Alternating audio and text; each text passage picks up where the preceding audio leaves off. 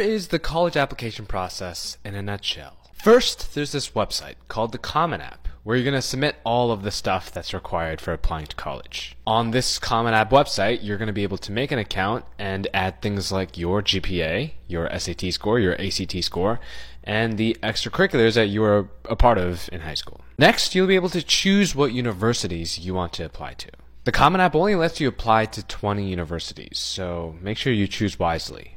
Next, on August 1st of the summer before your senior year, you're going to have access to the essay prompts that these universities are asking you for. Then you'll spend the next 4 months doing the absolute most to write the best essays possible. The schools that let you apply early have deadlines typically November 1st, and the results will come out sometime mid-December. But for those of you who are applying a regular decision, the deadlines are typically the first week of January, and decisions come out sometime around late March to early April. Then once the decisions are out, you'll be able to choose what university you want to attend. You have until May 1st to decide where to commit. Now, this process understandably sucks. It's really confusing, and 99% of the time, nobody knows what to expect and what's next. So if you want to talk to top university students that are from schools like Harvard, MIT, and Princeton that have been in your shoes, then go to Agora Mentors in the link in my bio. It's a waitlist